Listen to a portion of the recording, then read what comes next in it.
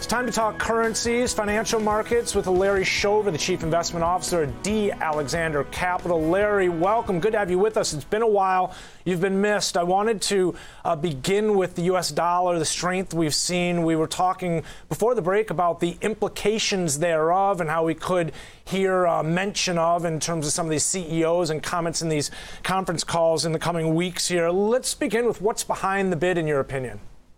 Well, I think what's behind the bid is like what's lacking everywhere else. And that's like the same growth that we're having. I mean, the world is having the same complexity with regards to inflation versus spending and real wages dropping. But the fact of the matter is, like, our rate trajectory, at least going forward, is so much stronger than I would say most of the world. And that's why we're seeing, such strength in the dollar. I mean, right now, Fed fund futures at the year end are pricing in around 346. That's double what they are today, and 100 basis points higher than the high water mark in 2018. So I think that is the bulk of it. Now, okay, we're actually looking at the dollar index futures there. I just want to give me a second. I want to pull up the $DXY. Okay, so this is the index because some of our viewers might not have access to the futures contract. It's a knife product. And those of you who don't, just type in $DXY, and here you're going to get a look at the index. Again, the exact tick for tick, basically, in terms of what you're talking about when we look at the futures. But Larry, when you talk about what's not happening elsewhere, ultimately, I mean, let me just click forward here. You're basically talking about this, right? The euro currency and the weakness we see there, because again, weakness in the other foreign currency leads to dollar strength. Yeah, and last week's a good example. The Bank of England has been very aggressive at raising rates, but given the recent resignation of Boris Johnson last week, it puts doubt into the Bank of England. Will they be aggressive? What's going to happen in the whole transition process? So, and here we're looking at the currency. I mean, look at the toll it's taken. I mean, that uncertainty, basically. Yeah, exactly. And so it's something I've been saying for months. It's like, the dollar continues to have like really a lot of positive risk premium in it, which means if something goes wrong or something goes negative to the dollar, we'll see an enormous correction, at least in my mind. But so far, it continues to plod higher. Yeah. I wanted to point out here in terms of the currencies, Larry, talk to us, because it's not just the dollar. I'm sorry, it's not just the British pound and the euro currency. I mean, the other one that really stands out for me is the Japanese yen.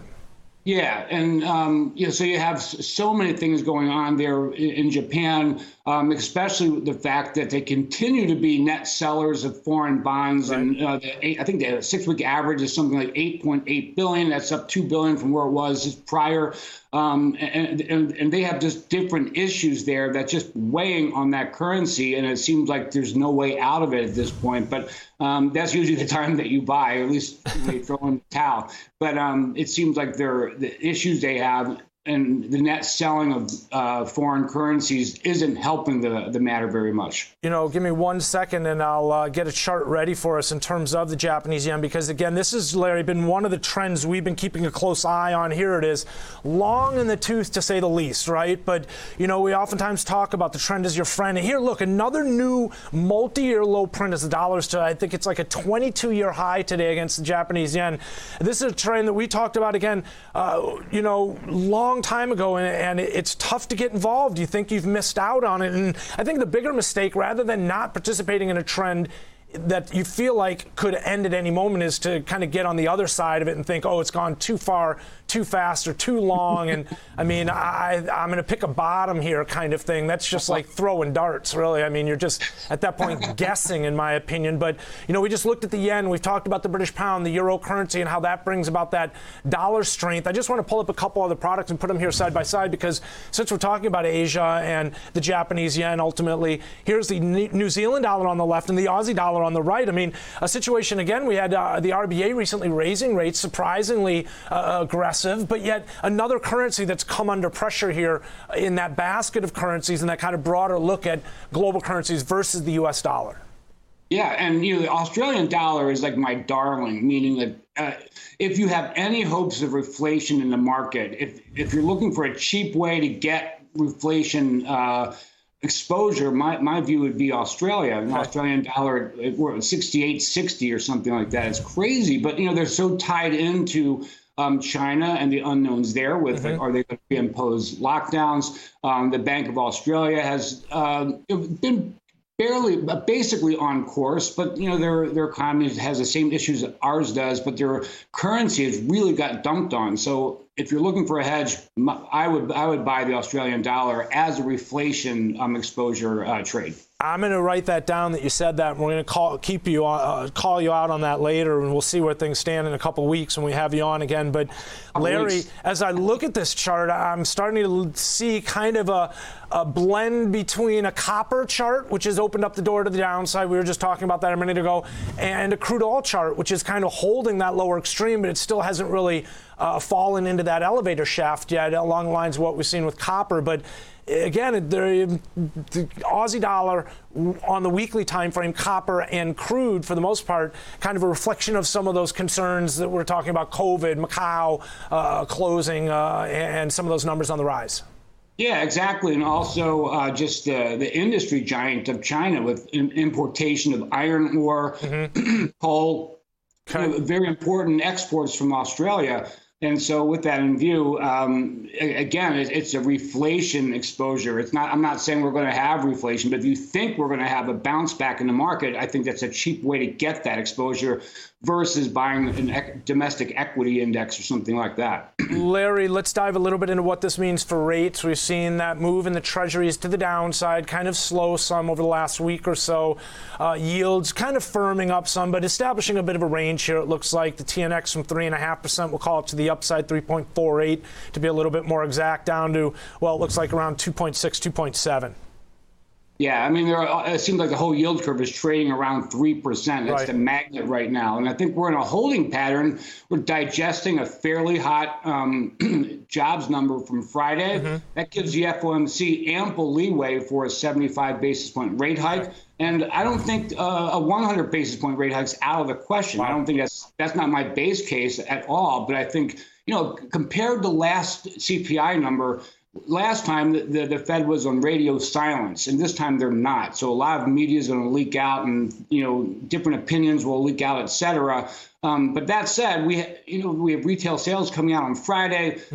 That's being priced on a nominal basis, so it's hard to compare it. But what's troubling to me is that we have a CPI we're expecting 1.1% versus a 0.9% month-over-month rise in retail sales. It doesn't really bode well to me, but right now, it seems like that is taking a backseat to inflation. We're looking here at the 30-year yields in the top left corner, recently up to, 3.47. You got the 10-year yields. We were just talking about that. Again, that range, 2.6, 2.7 to 3.5-ish, we'll call it. And the impact that's had on the ES, it's been kind of taking its toll on price since the beginning of the year. Topped out around 4,800 and hovering around 38.73 right now. So holding off those lows from last month.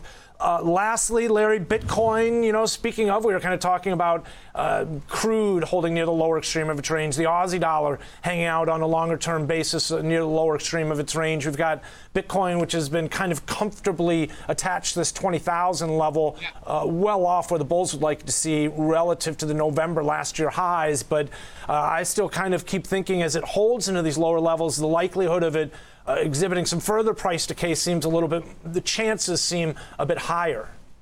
Yeah, no, I think you're right. And we've seen that over the decades where something finds a new home, as it were, and it becomes a lot more expensive to hold at that price. Even especially in a trend that's been, again, coming off that 69,000 level.